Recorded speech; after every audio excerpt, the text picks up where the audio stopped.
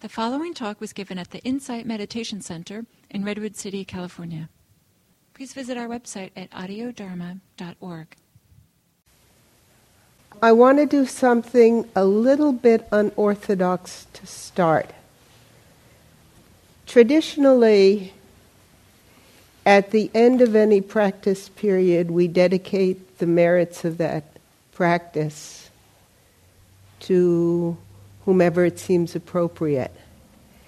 But because my memory is so bad these days, I would like to actually begin by dedicating whatever merits occur and accrue in this evening's practice. First to Victor Medina, whose deep compassion, whose commitment, whose generosity to this center, whose tremendously open heart and deep practice have been such a tremendous inspiration for so many of us. May all of that serve him in the difficult time that he's going through. May he be peaceful. May he be free from mental suffering. May he be free from physical suffering. May he be happy. So, this talk is partly in gratitude to Victor, and partly just personally. I lost my younger sister last month on August 29th. So for Amy Gay Goldring Tajali, there was a time when you could name your child Gay, who died August 29th. May whatever merits accrue also benefit her in her transition and journey. Okay.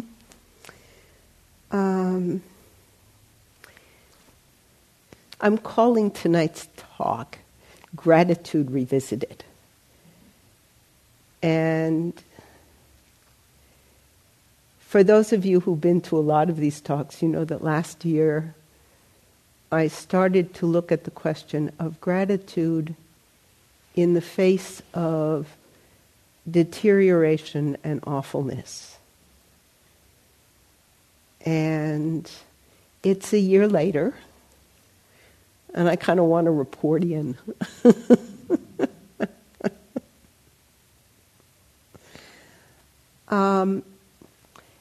I do want to give a little bit of background about the project for people who have not been here a lot or have forgotten, because there's so many things that happen at this center.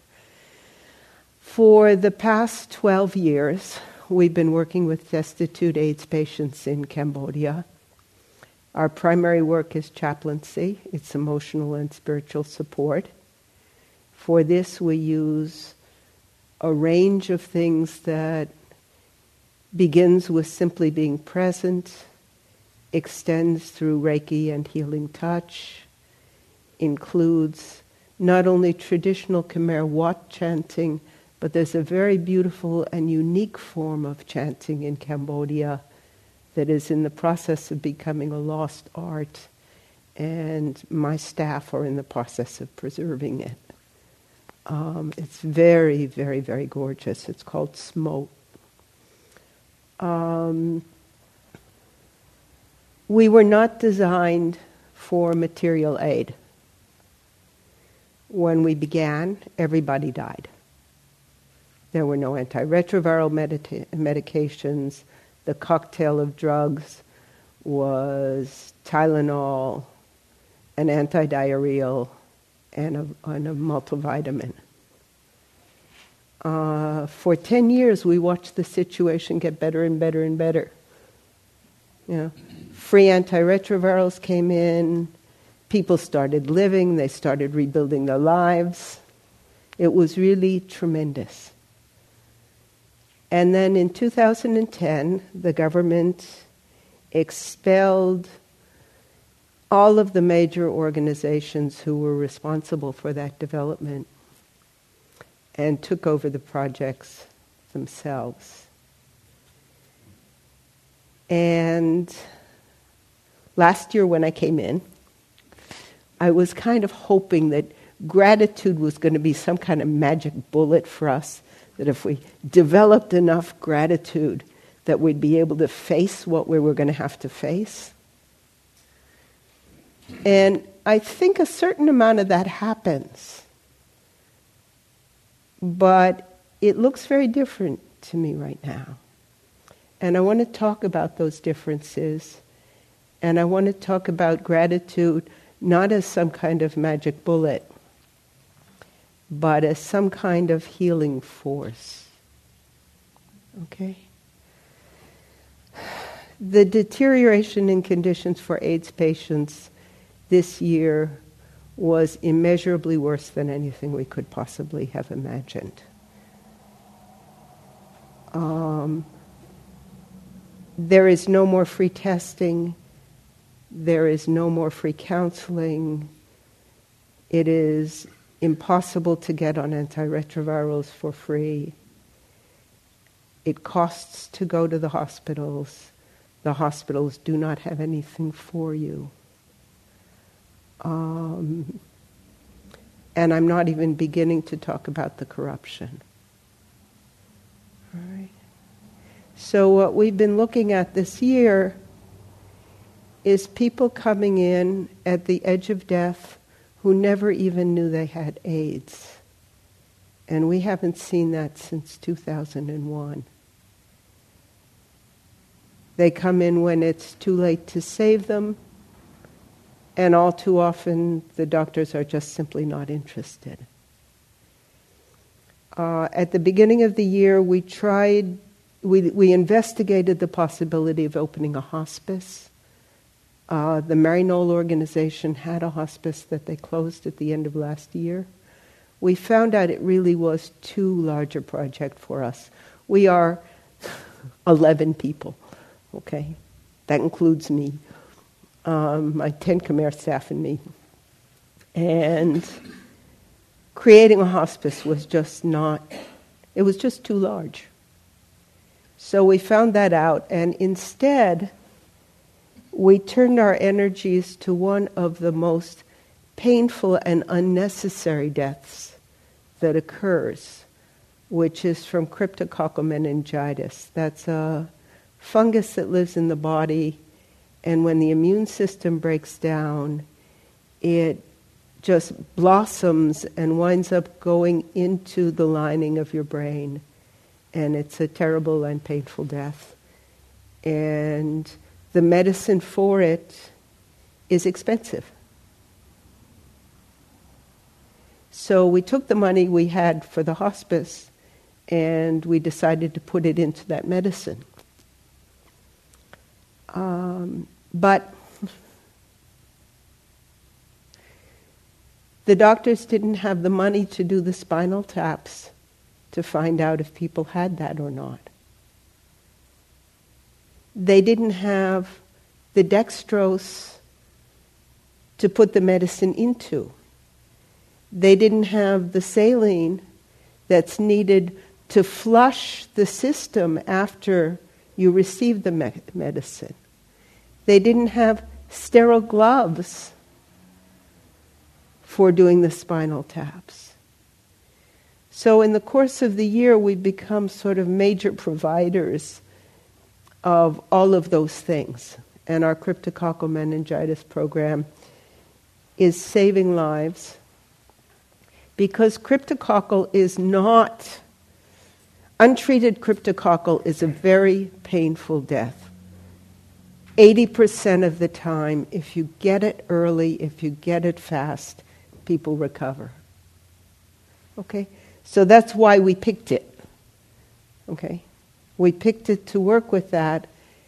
Normally we don't interfere with the medical side of things. But this was one place where we felt it was very important. So we added that this year. In addition, we feed and provide supplementary money for 120 people in the prisons. You can get beriberi in Cambodian prisons even without digestive difficulties. Those are for AIDS and tuberculosis patients. We support about 50 people a month with multi-drug resistant tuberculosis for food. We support about 225 patients who couldn't come into the city to get their medicines because they don't have money for transportation. We support all of the patients we interact with twice a year with supplementary rice at the Khmer New Year and at the annual Festival for the Dead. And we do all kinds of crazy things as they come up. And we're very, very lucky to be able to do these things.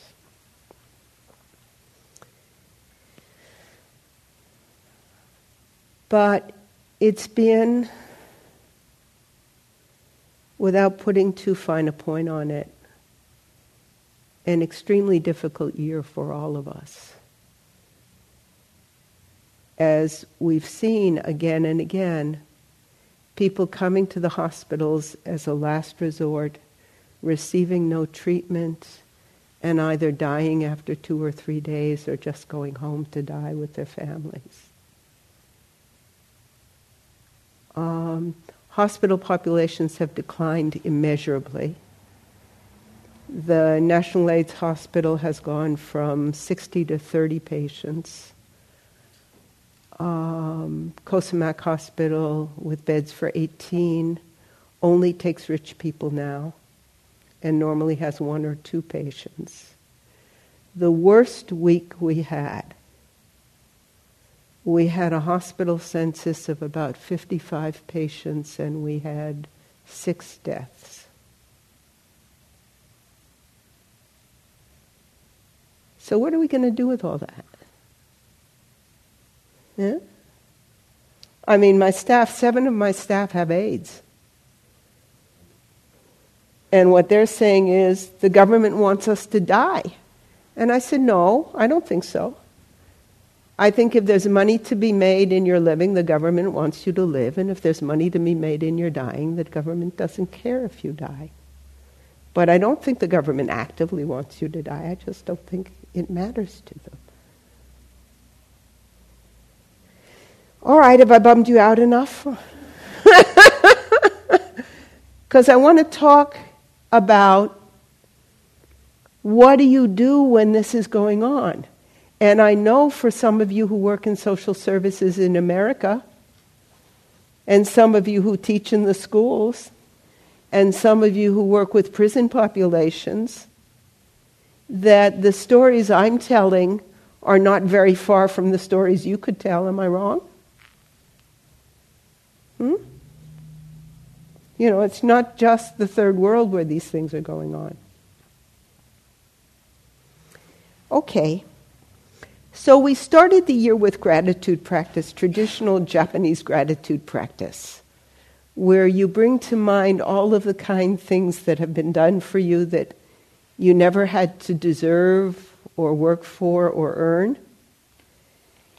And traditionally what this does is open your heart to give back.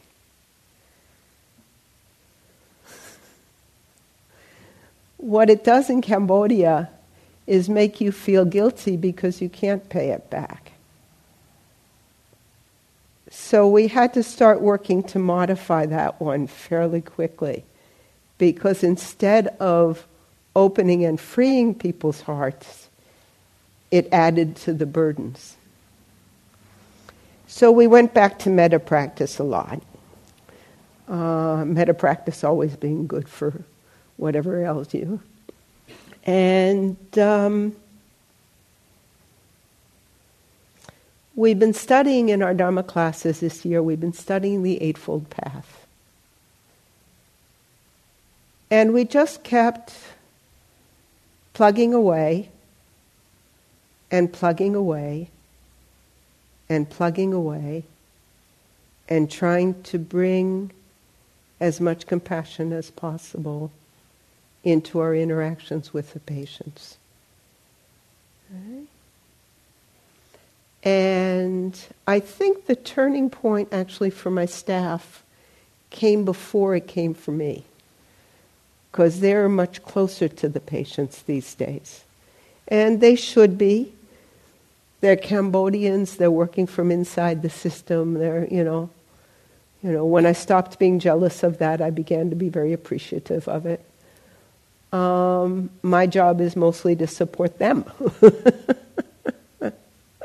And then occasionally I get to see patients. But the turning point for me actually came around the question of right effort. And it came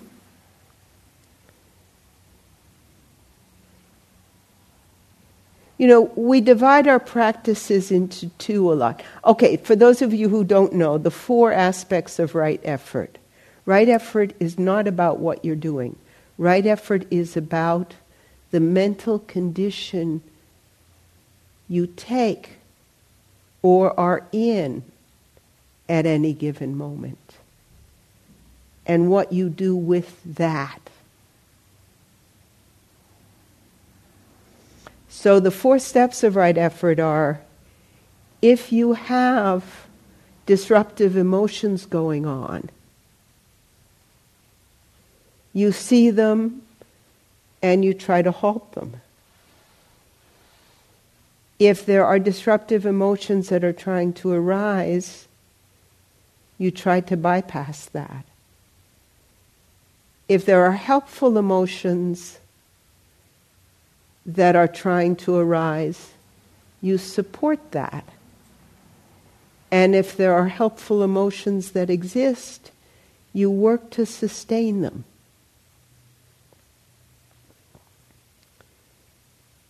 Now, the foundation for all of this, all right, is to be able to see clearly and honestly what mental and emotional states are actually arising.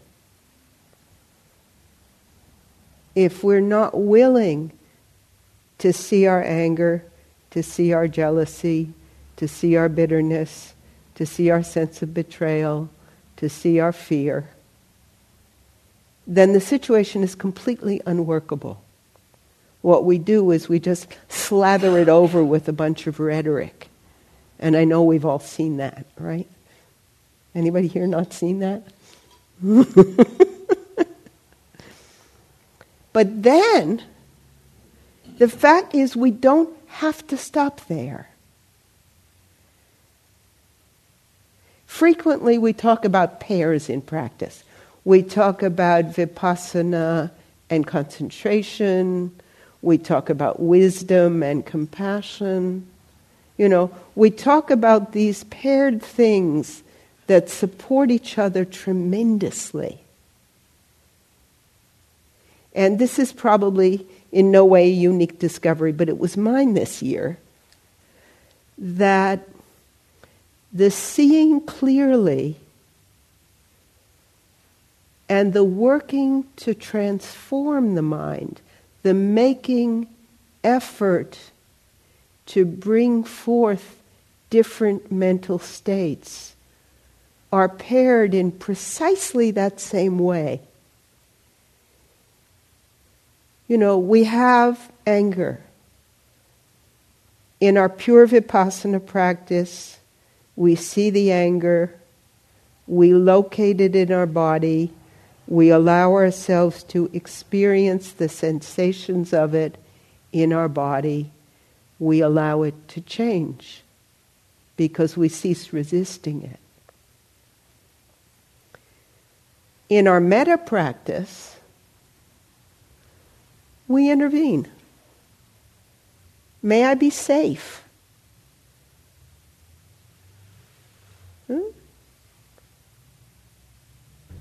Yeah, that's an intervention. And so the turning point for me was to realize that right effort is about knowing when and how to intervene skillfully. and that it rests on the vipassana. It rests on the seeing clearly. So what I noticed in the course of the month that we worked on Right Effort, what we did we do a 2-hour meditation, and then 1 week they do chanting training, and 1 week they have Dhamma talk. So in the first meditation period, which is our vipassana period, I began by asking them simply to notice harmful emotional states, mental states that arose. Not to try to do anything, but not to block them, just to see them clearly. If they were persistent, of course, to make the vipassana turn, to see where they were in their body, to deal with them that way. Right? And then we do a long walking period, and then we have our metta period. And when we got to looking at Right Effort,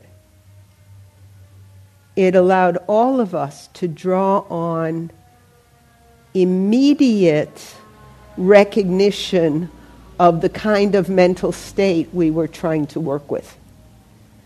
We did that for 2 weeks, and then in the second 2 weeks, we noticed positive mental feelings when they came up.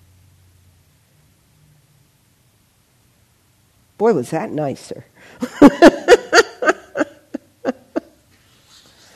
You know? And as that happened, and then when we shift into our metta practice or our gratitude practice, we worked on gratitude practice in a different way. I've been working very hard this year with my staff to help them become as supportive of each other as they possibly can. So they go around the room doing gratitude practice for each other.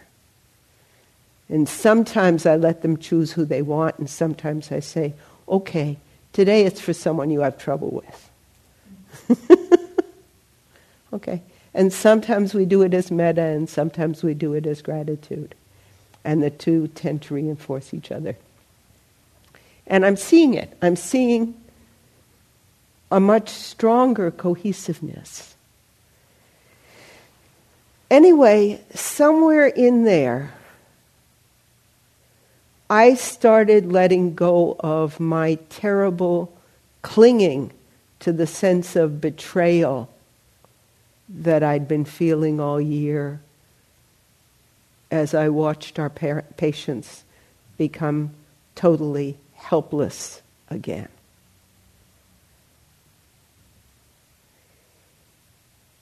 And that was really nice. Among other things, it made me a whole lot more effective with them. So I want to tell you a kind of nice story to round it out. Nice in the context of what we do. By the way, there are 2-page project descriptions, both on the Dana box and in the general bunch of things. And we have a website with beautiful photos. Wonderful photos. Go to the staff section and look at my staff work. We have a patient named Chanti. We've known her on and off for many years. She was doing fine on her antiretrovirals, and then her husband started drinking too much. And she started taking a recyclable cart around the city. Now that is tough work. It's a heavy cart. You push it all over the city. You open up people's garbage and you pull out the cans and you pull out whatever's usable. And at the end of the day, if you're really lucky and have worked about 14 hours at this, you get about $2.50. So she was doing that for about 2.5 months, and she lost 8 kilos, and she got uncontrolled diarrhea. And she was in one of the hospitals we go to, and we saw her there, and they couldn't do anything for her. And then she went home, and then she came to the National AIDS Hospital, and the doctors called and said, look, can you get her some Ringer's lactate? Can you get her some dextrose? Can we try and rehydrate her? at least. And I went in, this was on a Friday, and I looked at her. And we've all seen patients like her recover incredibly. You know, she was skinny and she was hollow-eyed and she was dehydrated from the diarrhea, but she had a strong will to live. And she had family support. And, you know, we've just all seen it. Sometimes the skinny ones really last longer. So I was optimistic. I said, sure, brought in tons and tons of stuff. On Monday, she went home to die. On Tuesday, we went to visit her at her house. The family was not always poor. They had a television. There were some pictures of her at Angkor Wat in her younger days. The reason she had started to take the cart around was to keep her 3 children in school. 2 of the kids have AIDS and are getting treatment through a good program. The one doesn't. But she wanted to keep them in school, so that's what she was doing. So we get to her house, and it's got a zinc roof and, you know, walls you can punch through and a dirt floor, and she's on the bed, and the diarrhea is still completely uncontrollable. We brought her soy milk, which we bring people, but she couldn't even drink that. And we stayed, and I was working with Reiki at her head, and one of my 2 really fine practitioners was working at her feet, and our director was working some with her and also translating, and, you know, then they did long chanting with her. And we went and we got her a bunch of diapers so that the family could manage the diarrhea, and we got her oral rehydration fluid, and we got that back with her. That was on Tuesday. And the next time we were scheduled to see her was Friday, and we heard she was doing better, that we should bring her soy milk because she could drink it. So that was great. And then on Tuesday, the next Tuesday, she was dying.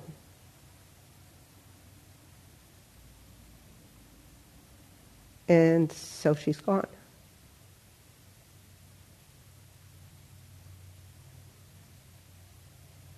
What was amazing to me, and why I'm telling you this is not a totally depressing story,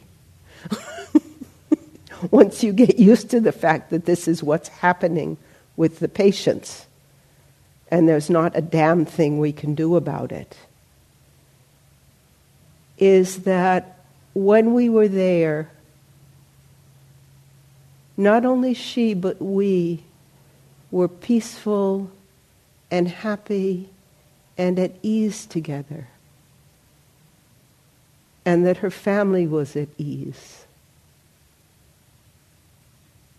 and that the terror of dying was not what was going on in the room. What was going on in the room was everyone's capacity to love, and to love freely and without reservation and without any need for a particular result. When we started working with the intention, knowing, in those days it was just as bad and worse. We started working with the intention of bringing that. And it seems to me that all of us in the course of the year have managed to revitalize that intention so that we can be chaplains. We can accompany people. We can make processes which are beyond our ability to change, as loving and as peaceful as it is possible for them to be. And I feel tremendous gratitude for that. So to come full circle, what I want to say is, I no longer see gratitude as some kind of vaccine you give yourself so that you can go into those situations. I see gratitude as what you bring to bear, not only for our own healing, but for the healing of the people we serve. Someone said to me this year, "You're so lucky you had all those years to develop the strength for what's going on now." Yeah? And at the time I kind of blew it off, and now I don't. We had 9 years of steady improvement. Of course there were terrible problems.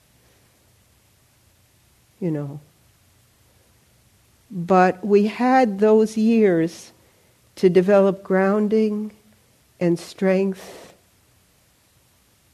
And now we're working on the ability to bring that. I feel tremendously grateful to my staff. I think my staff are among the most amazing people I know anywhere. I feel tremendously grateful for all the support and love that we get in so many ways that allows us to continue. And I no longer see gratitude as some kind of preventive.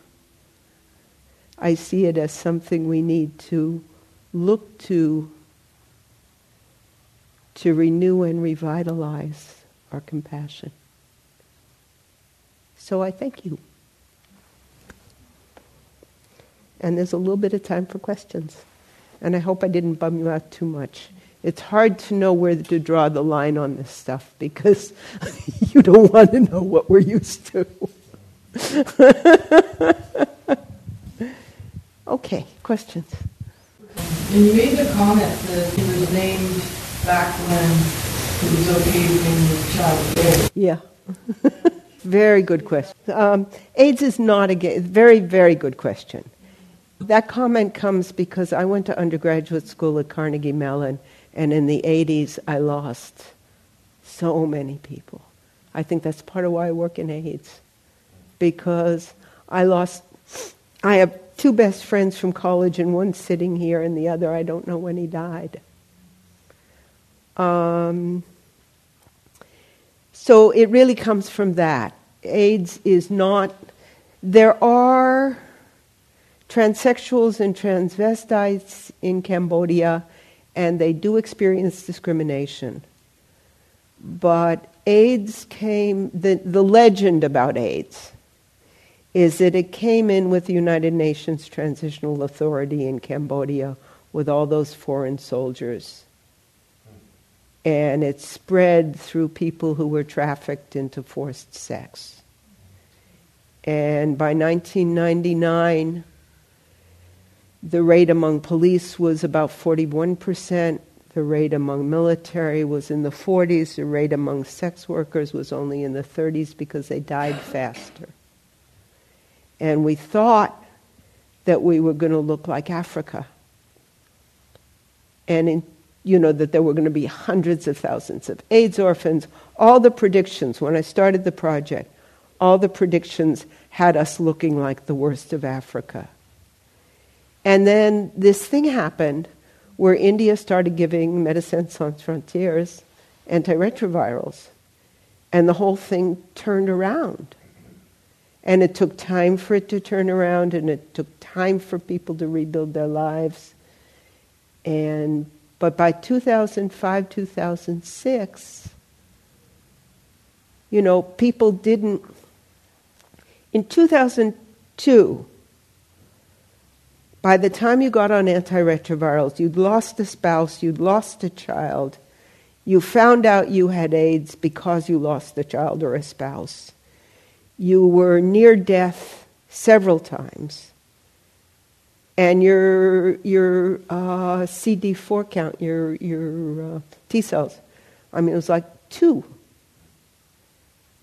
And for people to turn their lives around and to begin to imagine living in the face of that, we spent 2 years doing lots and lots and lots of social work to help that transformation. But by 2006, you went in, you got tested, you got diagnosed, you got your antiretrovirals, and your life never collapsed like that, unless you were in a remote village or something. And AIDS treatment in 2008, I would have put the National AIDS Hospital in Cambodia up against any hospital in the world for the treatment of destitute people with AIDS. Médecins Sans Frontières was pouring $10 million a year into that hospital. Okay? And, you know, the Hope International Hospital is still functioning. They're outside the government system. And some of you know that just before the government took over, I, with some qualms that I no longer have, transferred all the AIDS patients from my staff out of other places and into that system so they could survive. And I felt guilty about doing it because I don't really believe that one life is worth more than another. But I couldn't bear it. I just simply couldn't bear, you know, watching them die. And we may yet have to. But, so no, it's not about stigmatization, it's about corruption and greed.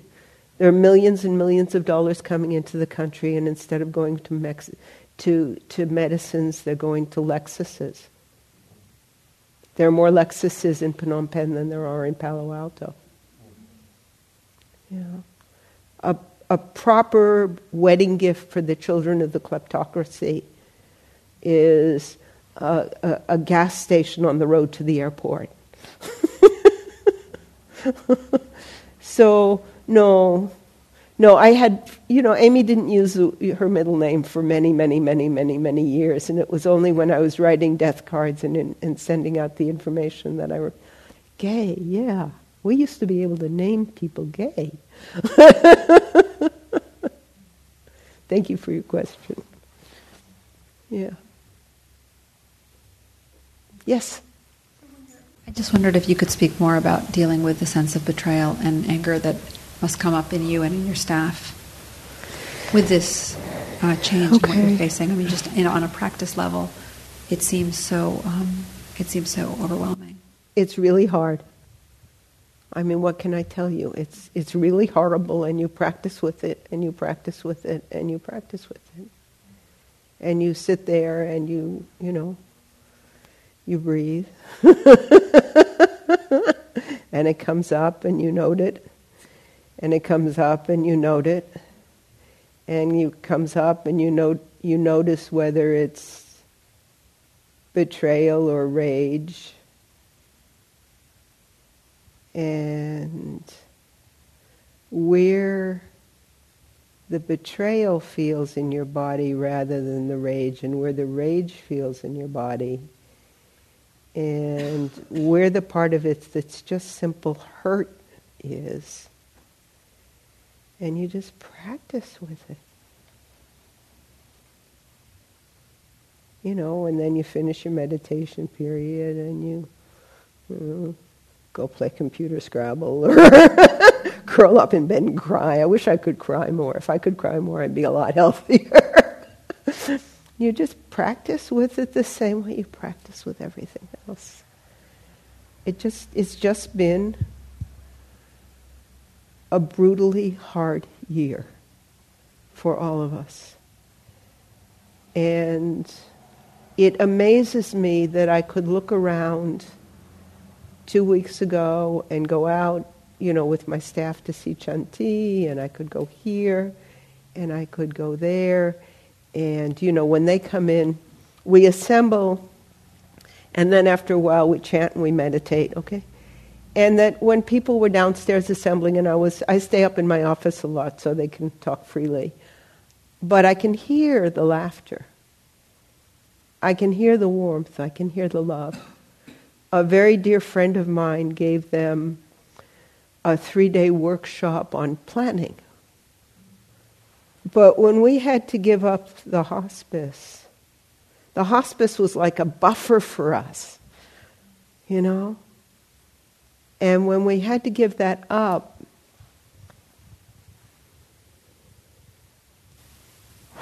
I didn't know how we were going to make it.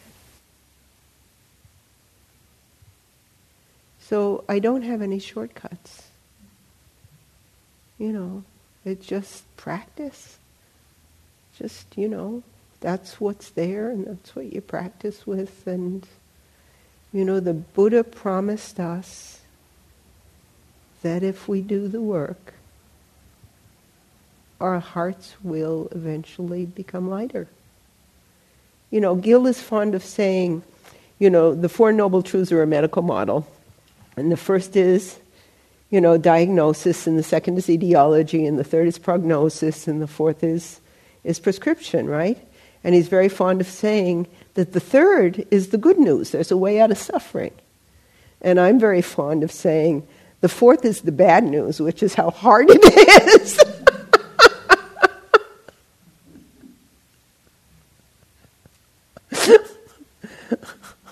I wish I had some, but the Buddha got there long before any of us. And there's nothing new about suffering. And there's nothing new about the path out of suffering. It's just, what are the causes and conditions and circumstances in which we learn how to work the path. And for whatever my karmic reasons, I'm always attracted to the dramatic ones. Next life, I want to be able to do it peacefully. Yeah. Next, anyone else? Yeah.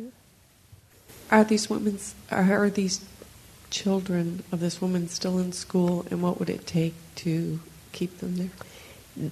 2 of them are under the care of New Hope for Cambodian Children because they have AIDS. And they're going to be fine. Their father is still alive. He's still drinking. But they'll be kept in school. They'll be okay. And if something happens to make that crash, we have a friend who runs an orphanage south of the city who's always good for an extra kid or two. We had some really, really hard cases we sent to him in the last couple of years. One little girl who'd been dragging a hedgehog cart around the street. She was 7 years old and bringing the money to her mommy dying in the hospital. And she has a 2-year-old little brother that everybody adores and nobody adores her. And she was sleeping under their house and being fed by the neighbors, and we are sure that she was raped many, many, many times when she was... Anyway, she's down there now, and she's recovering, and she's in school, and she's doing just fine. And, the deeper recovery will take longer, but she's safe. Yeah. So we're not unduly worried about the kids here. But, yeah. But there are plenty of kids to worry about. And there's some very good organizations working with them. Yeah. Thank you for asking.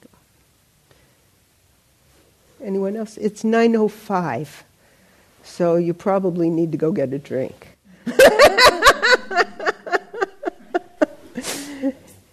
Anyway, thank you so very much.